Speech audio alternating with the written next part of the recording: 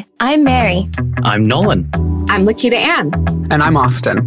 We are your hosts, and this is Your World, Your Money. We will be talking real money with real people in a real way.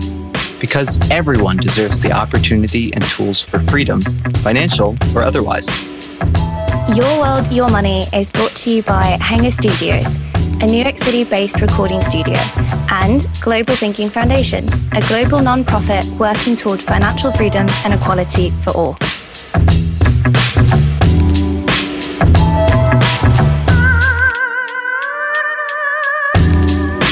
We have some incredible people here with us talking about one of the most important topics to our foundation, one that is near and dear to us, and one that hits very close to home for many, many others out there as well. In this conversation, you have hosts, me, Mary, and Austin. Hello, everyone. Hey, Austin. And along with us, we have two incredible women, Carolyn and Pamita. So Carolyn Bond coordinates the Economic Abuse Reference Group in Victoria. That's a state of Australia, which is a network of community organizations working to make a difference in the area of economic abuse. Carolyn has decades of experience advocating for consumer rights with a focus on credit and other financial services. She has represented the interests of consumers on a number of government bodies. And if I can say, she's kind of one of the global experts on economic abuse. So we are quite the lucky people to have her today. Hi, everybody. Hi. Hi. Thank you so much for joining us today. We also have Parmita Das with us. Parmita is a junior at the University of California, Berkeley, pursuing a double degree in bioengineering and economics. She hails from Bangladesh and is interested in helping improve the education, health, and socioeconomic conditions of the most vulnerable groups, and is working as assistant managing editor of Rapid Review's COVID-19, where she is being exposed to current research across multiple disciplines, including research on the domestic abuse crisis dubbed COVID-19 shadow pandemic. Hi, everyone. I'm Pramita. Thank you so much for joining us, Pramita. So I was obviously lightly mentioning some of the research and articles that you've been publishing and working on for Berkeley and with Rapid Reviews. So I'd love to hear a little bit more about that. First of all, what is economic abuse? And secondly, how that creates this, as you so brilliantly mentioned, the shadow pandemic of COVID-19. Yeah, sure. So economic abuse is a form of abuse where someone has control over the other person's access to economic resources. It is behavior in which the perpetrator controls a person's ability to acquire, use, or maintain economic resources. It diminishes the victim's capacity to support themselves and forces dependency. It is an invisible form of domestic abuse and is often associated with controlling behavior. Pamita, do you want to tell us a little bit about the article that you wrote and what you've been working on with COVID-19 and what has led you to call it this shadow pandemic? Mm-hmm. So as Austin and Mary were mentioning, I'm the editor-in-chief of Berkeley Economic Review. And back when I was a qualitative staff writer, I wrote an article on economic abuse. And I chose this article because I wanted to explore the human dimension of economics. How does economics shape or affect ordinary people's lived experiences and how it shapes social cultural phenomena? So this is often a dimension we don't think about when analyzing social phenomena like domestic abuse. But the truth is that economics and finance often play a large role in our day-to-day lives and choices. And I wanted to highlight that. And another reason I chose to talk about economic abuse is that I wanted to raise awareness about a topic that is important but is not understood at all and give people the power to do something about it. And the reason I called it a shadow pandemic is because with everything going on with the COVID-19 pandemic, nobody's talking about something that's also happening but behind closed doors. And that is that the rise in domestic abuse cases that's like spiraling across the world. And so that's why this is happening in the shadows, so as to say. And that's why I dubbed it the shadow pandemic. Oh, fantastic. Thank you for explaining that. And I definitely want us to dive into the terminology and stuff like that. But before we dive into the logistics, I'd love for Carolyn and Austin to share kind of how you came to economic abuse. Well, yes. So my background's in consumer rights and really looking at banking and credit and all those sorts of issues. it's probably over 10 years ago now that a number of people started saying, look, we're seeing quite a few clients, mainly women, who they come in and they say, I owe all this money or I've got all this debt, but I can't even remember signing it, or I signed it because my partner or my husband just said to sign it and I have no idea what it was for, or I didn't get any benefit from it. And about 5 years ago now in Australia, in Victoria, there was we called a Royal Commission. It was like a sort of independent inquiry about family violence, and it's really increased people talking about economic abuse, because it's so hard to talk about economic abuse without actually talking about domestic violence. And so I was actually asked to help some of the community organisations who all wanted to sort of have input to the inquiry and to some of the work that was being done after that inquiry, focusing on the financial aspects. And so I've been working with those community organisations since then, trying to get government and business to make changes that will improve outcomes for people experiencing economic abuse. On that note, I would love to speak about the individual side of it and to speak about how it's recognized in the US versus Australia. You know, the work that's being done with the Royal Commission is just so much further ahead than what we're doing here in the US with economic abuse. So for both Paramita and Carolyn, what does it look like to recognize it? What are social stigmas around it? How do we help people come to this term? So, I mean, my background, I'm an actor, and I found this foundation and was open, my eyes were open to what this looks like through the work that Global Thinking Foundation is doing. But for the average person, you know, I think we can recognize, oh yeah, when you start explaining it, right? Oh, this is what happens when you're controlling money or finances. But what are the societal things or the social stigmas around it, and how we can view that on a larger scale? I think one of the problems is that we all tend to think of money as something that's private within the family. You know, these days I actually think, you know, we're more likely to talk to our friends about our sex lives than our actual money or how we deal with our finance within a relationship. True. Now, this is probably sort of an Anglo-cultural thing as well, because there's probably other cultures where money is talked about sort of without more broadly within, you know, broadly outside the family. But here we don't. It's something that's really private, what we earn, how we deal with our money. I think most people will find they don't talk much to their friends about how do you and your partner decide how you spend the money. Sometimes one person says, oh, I control the money because they're the one that pays all the bills, but they might not make any decisions about it. So I think, you know, there's most of the people who experience economic abuse are women. So, of course, there's a lot of the background of just the gender inequality that contributes to the abuse, but also that sort of, I guess, the reluctance to talk and share about it, I think, can sort of exacerbate the problem and make people feel very alone with the abuse. Mm-hmm. And I agree with Carolyn. I've been thinking about this quite a lot, like the cultural reasons why this has been going on so long without awareness. And I think it has primarily to do with the belief that private matters should not be discussed or otherwise regulated by the government, a separation of home and state, if you will. And this brings me to an important analogy that I wanted to draw. The similarities between the course of awareness for economic abuse and the course of awareness for marital rape. It wasn't until 1993 that marital rape was recognized as a crime in all 50 states. And this is because it is often invisible and often seen as belonging to the private realm. It was often seen as a compromise between partners, which silenced a lot of women who felt like they were being mistreated, but were told that this is par for the course. They had no word to point at and say that this is what is happening to me, nor were they given the social or legal recognition of their lived reality. There are so many similarities here with economic abuse where until recently, it wasn't recognized by the law at all in the US. Now the term exists in the legal code in some states, and that is an important recognition afforded to victims and also sends a signal to society that this is not an acceptable compromise in any relationship. Given all this, it is important to know that in cultures where there's more social stigmatization of discussions about so-called private matters, the more there are barriers to perpetrators of economic abuse and even marital rape in parallel. I think we also need to look at this in the context of coercive control. And until recently, when we talked about domestic violence, there, people would say, oh, it's all about physical violence or whether one partner hurts the other physically, which of course is a problem. But we're starting to recognise that actual coercive control within a relationship can be even more dangerous than physical violence and have longer term impacts. And some of the women who gave evidence to our inquiry actually said that they felt that they were suffering more long-term problems from coercive control and abuse than they were from physical violence.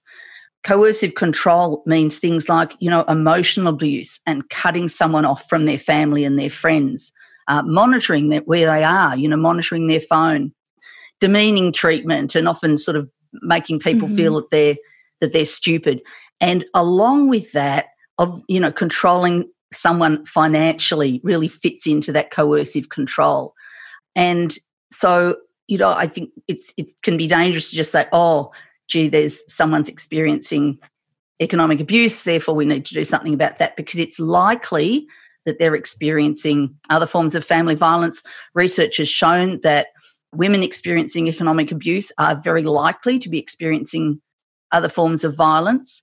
And perhaps I should suggest, if people are interested in learning more about sort of the way that domestic abuse is being looked at the moment, there's a great book by Australian author Jess Hill, just been published in the US and the UK. See What You Made Me Do, it is called. And Jess is a journo who's talked to a lot of people, not just women, because, it is mostly women, but it's not all women, about coercive control and the impact that has. And I think it helps people better understand family violence and domestic violence and where economic abuse fits in. So due to the COVID-19 pandemic, 4 billion people are sheltering at home and many of them have lost their jobs and are unemployed. As a result, there may be a power dynamic change between partners, leading them to act out to re-exert control. So like the UN director said, 60% of women work in informal economies worldwide, which puts them at a greater risk of poverty and creates situations where their partners can take control of their economic resources and create situations where their economic and financial independence is jeopardized. So many people right now are trapped in their homes, locked in with their abuser. Confinement is fostering tensions and strains caused by health and money worries. In fact, more and more domestic helplines and shelters across the world are reporting rising calls to their domestic abuse helplines. So with that increasing amount of isolation, victims are being separated from people and resources that can help them. In some countries, resources and efforts have been diverted from violence response to immediate COVID-19 relief. And to tackle this shadow pandemic, shelters and helplines for domestic abuse victims must be considered an essential service. Increase in domestic violence must be dealt with measures such as economic support and stimulus packages that meet the gravity of the situation.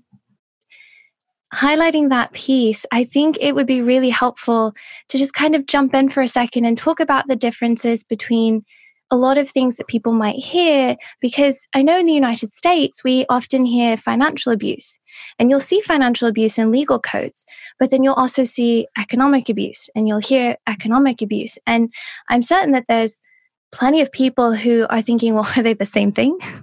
Are they different? Does one of them apply to me and one of them doesn't? Like, how does it work? And so I love that you highlighted that, because I think we can take a second and just like dive into that and what people are hearing and the differences between them and how it applies to them and those differences. When I'm talking to my friends and they ask me what I work on, or, I'm talking to people generally, I tend to talk about financial abuse because it sort of makes more sense to people.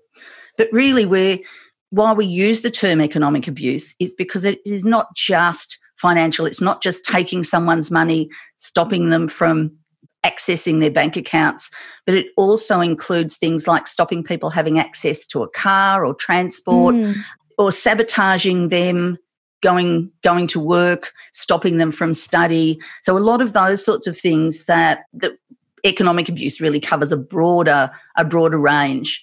So it depends who you're talking to, because if you say to somebody, I think you're experiencing economic abuse, they'll think you're talking about some sort of government economic policy. It's like, was this passed in the Senate a week ago? No. Yes, I love that distinction. Like the distinction between economic resources and really honing in on finances. And I really love that you mentioned that one of these is almost very scholastic and one is very colloquial. Like if we say financial abuse, pretty intuitively, we can all say, oh, I have a pretty good idea what that might be. And we can almost kind of relate to it pretty quickly, right? Like when we hear that, we think, I have an idea. And maybe it happened to me, maybe it happened to my auntie, or maybe it happened to my brother, like whoever it is. We're like, oh, I think I get where that's going. With that recognition, as Mary's talking about, oh, I think that happened to my aunt, or, oh, I thought this was happening. As we're increasing awareness, when we're seeing these signs and symptoms of economic abuse, what are things we can do as an individual? When do we say something? Who do we say it to? What are things that can be done to combat this? Look, I think we need to be careful with this because we can't just assume that economic abuse is happening just on its own. So I think if we have a friend or a family member and we think that their partner or someone else is sort of controlling them financially, we probably need to gently ask them questions just to sort of work out whether there may be other forms of control as well. Often people experiencing this sort of abuse actually don't even recognise that they're experiencing this sort of abuse. But, people in this situation can sometimes face danger. We've had a case recently in Australia where it appears that there was a lot of coercive control without physical violence, and it ended up in a multiple murder. And so people are becoming more aware that sometimes these control things can really heighten risk. So I think if you're in any doubt at all, you would want to suggest to that person that they might want to contact a family violence service, because also we've seen cases where women have sort of decided that, yes, they're going to, do something about it, and they might close off an account that the perpetrator has access to or something, and then that leads to violence when that person finds out. So it's stepping carefully, being aware of it, maybe talking to the person, but then making sure they get some expert help. Mm-hmm. And I agree with Caroline. If someone may potentially be suffering from economic abuse, you can offer them support by expressing concern and letting them know help is available, believing them when they share these stories with you, providing practical help such as a spare room or essentials, helping them figure out an action plan, or having information about domestic abuse and economic abuse services at hand that you can provide for them. Yeah, I think there's such an important point, especially in the United States, where we have this concept that domestic violence includes all these things, but it doesn't really include, economic abuse. Like that concept isn't set yet. And so something I love that both Pamita and Carolyn have highlighted that I think is so essential is that when you potentially notice this, or maybe one of those little alarm bells goes off and you're like, that doesn't sound right when my friend's talking about that. Like, why does she have to tell whoever it is that she bought a $5 coffee or whatever it is?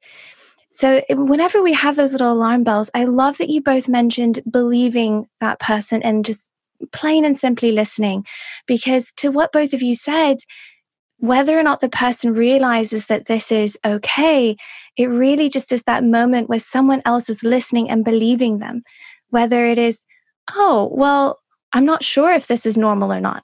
In that moment, just hearing them and believing them when they say that is so important.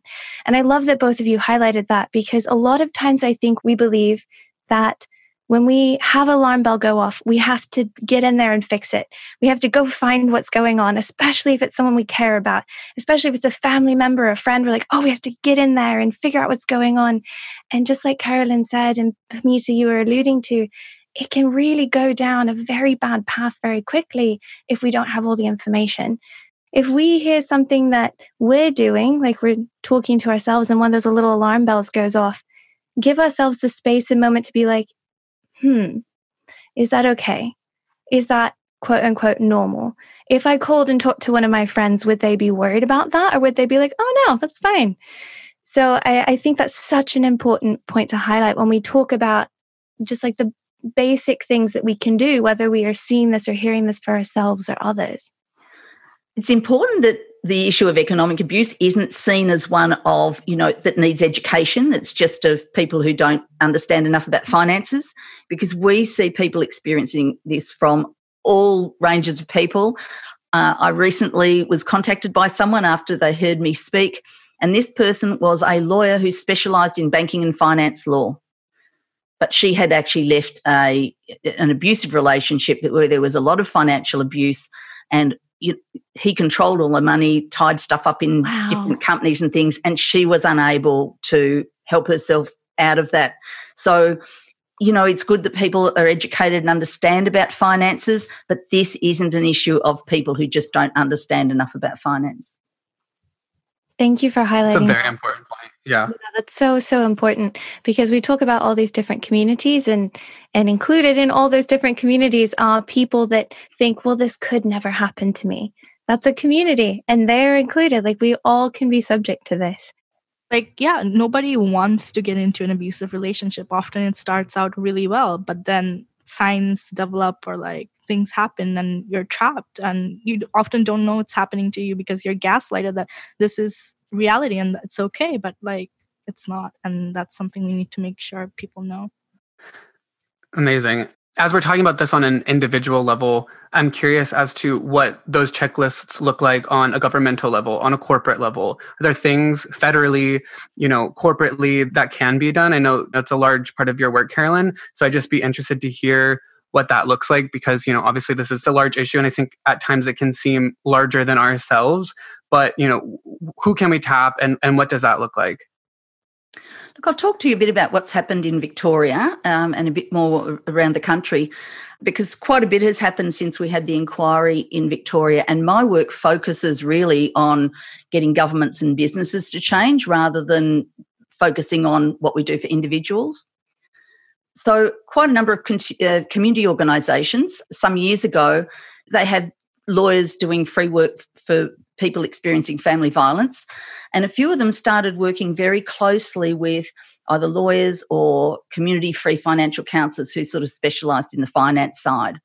And they started to see that when they were seeing people experiencing family violence, that often what made them go back to a violent relationship was that they had no access to money, or that someone was controlling their money, and that people often came out of family violence with really terrible financial circumstances, often because there was economic abuse involved. So the inquiry in Victoria heard a lot of these stories and heard actually a lot of the case studies. And so when it made over 200 recommendations, there were about 15 recommendations that focused solely on sort of economic abuse and financial issues. And our state government said that they would accept all of those recommendations. So those recommendations actually included encouraging banks to do more work to respond and help customers experiencing economic abuse, that water and for the law to be changed to make water and energy companies respond to economic abuse, to change our fines laws so that something could be done when fines were incurred by a perpetrator but in the name of, speeding fines and things like that. And so my role was really to sort of try and follow those things through and make sure those sorts of reforms happened well, and to lobby or advocate on behalf of the community organisations. And so I'll give you a few examples of some of the things that have actually happened. Our fines laws in Victoria changed so that if you have a fine as a result of family violence, you can apply to have that fine cancelled. And so the law was changed, but also the other bit that has to go hand in hand with that is that the fines department in Justice here actually employed some people who had some domestic violence sort of experience. And so that these applications are made. We saw a client recently who had $70,000 of fines because, the business car that he drove was put in her name and he never bothered paying. And she got the whole $70,000 cancelled under that program. That's a salary. That's a yearly salary. Whoa. It is. Water companies, there are now laws in Victoria where water and energy companies all have to have processes that respond to any customers who are experiencing family violence. And there's a lot of training there for them to identify people experiencing family violence. I guess what a lot of this shows is, you sort of think, economic abuse, how, we should be educating people, or how can we sort of deal with it on that sort of individual level? Or you might think of government laws. But what we've actually shown is that laws, but also changes within businesses, are making a big difference. And so we've seen tenancy laws change here so that it's much easier, if you have to cancel a lease or leave a violent situation, you don't just get lobbed with all of the debt. You can make an application. The banks have got special guidelines now. We've been working with insurance companies. We're working on credit reporting. We're even in discussions with the people who handle car registration, because it's not uncommon, for example, for the family cars to all be registered in someone's name and then for someone not to be able to re-register their car because someone's sort of controlling them after they leave. Perhaps I'll just give you one example, though, of what's sort of come out of some of this, because the banks are doing some really great work, not just in what they do if someone says, I've experienced economic abuse, but also in looking at how they can try and be more alert to people who are experiencing economic abuse. And one of the banks started looking at the messages that were coming across when people were transferring funds in internet banking. And they came across some people who'd had dozens of abusive messages through internet banking transfers of 10 cents. What? So if someone leaves a relationship and they change their phone number and change their email, the internet banking system was being used as a source of abuse. We'd heard of this, we had no idea how big it was, but because the bank had started doing all this work with their staff, they were actually able to say, hey, look what's happening. Let's go and do some research on this. They talked to all of the other banks, and all of the banks are now looking at changing terms and conditions so that they can sort of respond to some of this. The banks have also managed to have the law changed so that they can open an account for someone escaping a violent situation without that person having all of the documents that is normally required. So, I mean, look, we've got a long way to go. It's not, we haven't got to nirvana yet.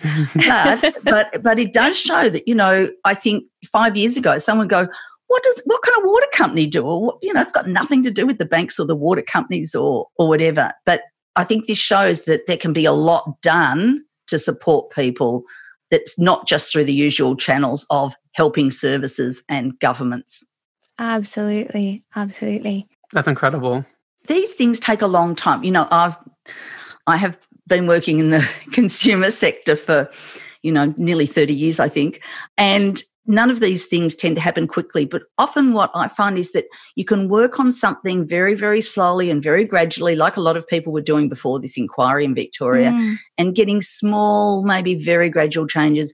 And then something happens, and then there's a bit of an opportunity to sort of and things start happening, and you go, oh, well, it's all happening now. And I think that's just say to people, if you are fighting these issues and you're trying to sort of get things changed in relation to economic abuse and domestic violence, it does take time, but your work does pay off.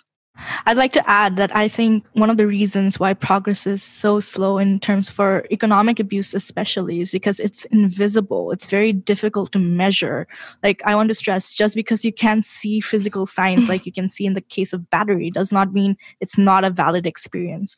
Often perpetrators will gaslight victims. So this is an important point to get across. For many people, the reason that they don't leave such abusive relationships is because, like Caroline said, their economic and financial solvency has been diminished. For many, it's an impossible choice between staying and facing maltreatment or leaving and facing poverty and homelessness in the US. Absolutely. And something that I was thinking of while you guys were speaking, and Pamita and Caroline, I'd love for you guys to just, toss in a thought here. I think a lot about the very diverse people in the United States, the very diverse communities, the immigrant communities, the different orientation communities, all of these different people and all of these different communities. How can institutions or government, depending on which one, we're working on at the time, what kind of work can they do so that anything that is passed will even potentially address those cultural barriers? Maybe not necessarily, snap fingers and fix tomorrow, but maybe they can just start to address them, because we're so diverse and there's so many different communities with those cultural barriers. I mean, I think the key thing is actually just to be aware of all of those, the diversity, and to take that into account. But look, it's an interesting issue because it's quite a bit of discussion here about how, for example, family violence or economic abuse actually impacts or the experience of people from different communities. I think we need to do more for the same-sex relationships because there is abuse within those relationships, and there are some sort of services looking at that. But I think also we need to be careful that we don't actually look at people who are actually, handling their money in there's some sort of cultural practice that Anglo background people, we just don't go, oh well, that must be that must be economic abuse. We certainly see a lot of people, particularly women who are brought here on spousal visa where they have no family support, and there is a lot of there can be a lot of abuse because if they leave, then they can be sent back to the country. We've seen, women who have come over on a spouse visa who basically are working for a family business, have no money of their own and don't have any sort of links and are sometimes signed up to the debt. So we do see some of that, but we need to be careful that just, for example, it's, just because you go, oh, I think there was a dowry paid, doesn't mean, hey, that's abuse. That might be a cultural practice, but, what's our sort of our norm is joint accounts, and joint accounts can be an absolute source of abuse. So I think it's making sure that we separate out what is actually abusive but understand different cultural practices and don't just assume that they are abusive. I know, coming from a developing country, coming from Bangladesh, where people don't really talk about what happens inside the home, or there's like this social stigmatization that acts as a barrier when you're discussing these things. That is a very big reason why these things happen behind closed doors. And so the more you encourage people to understand what's happening inside their homes and seek help, or if they feel threatened, to go talk to people about it and then get access to these resources, the more you can encourage discourse, the better it is to get help to these victims. That's so important to highlight. And I just want to second that in the queer community, there's a fear of outing, which is often a means of manipulation, which is going to reduce the likelihood of someone seeking assistance. And that, again, kind of echoes back to Carolyn speaking about that coercive control. And, for trans individuals, a lot of these shelters and organizations are servicing women, and they're limited in that way because they don't accept trans individuals in those shelters. So I think, again, an awareness and recognition of what those barriers might be for these different populations, and then, really working our best to fight those and counter them. So obviously these things take time, right? But if you could snap your fingers and change one thing about the way economic abuse is viewed, or anything about the work that is being done, whether that be governmentally, corporately, or individually, what would that be? I have to think about this. I could start. My snap would be that we start talking about acceptable practices in relationships, what is okay and what is not.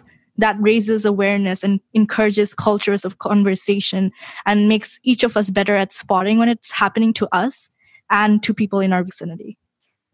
Look, I think the big thing is gender inequality, but I think, Austin, you've probably, you've raised it. It's not just, it's gender inequality is a big cause, but then there's probably other inequalities too. I guess one snap thing I would say is I really wish young people wouldn't see a joint account or a joint loan as something that's romantic. Stop thinking. That's so real. Joint, that's so real. Yeah. I love it. Heaven forbid when I get in a relationship, well, this wasn't a romantic gesture. It's joint. What? It's fantastic. Yeah, I'd like to add, if you're in a relationship and someone is creating barriers between you and your free access to your finances, where you're constantly having to ask for their permission to spend your money, then that's a bad relationship. That's one of the warning signs. Right. Thank you guys so much. Thank you for coming on and sharing with us. Thank you both so much. Thank you.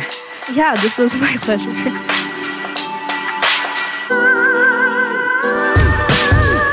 You've been listening in with Your World, Your Money. You can find us at ywympodcast.com and stay updated on Instagram at Global Thinking Foundation USA. Be sure to rate and review us, and you can reach us with questions or thoughts at hi@ywympodcast.com. Our thanks again to Hanger Studios and Global Thinking Foundation. Thanks, friends. Happy money making. See you next time.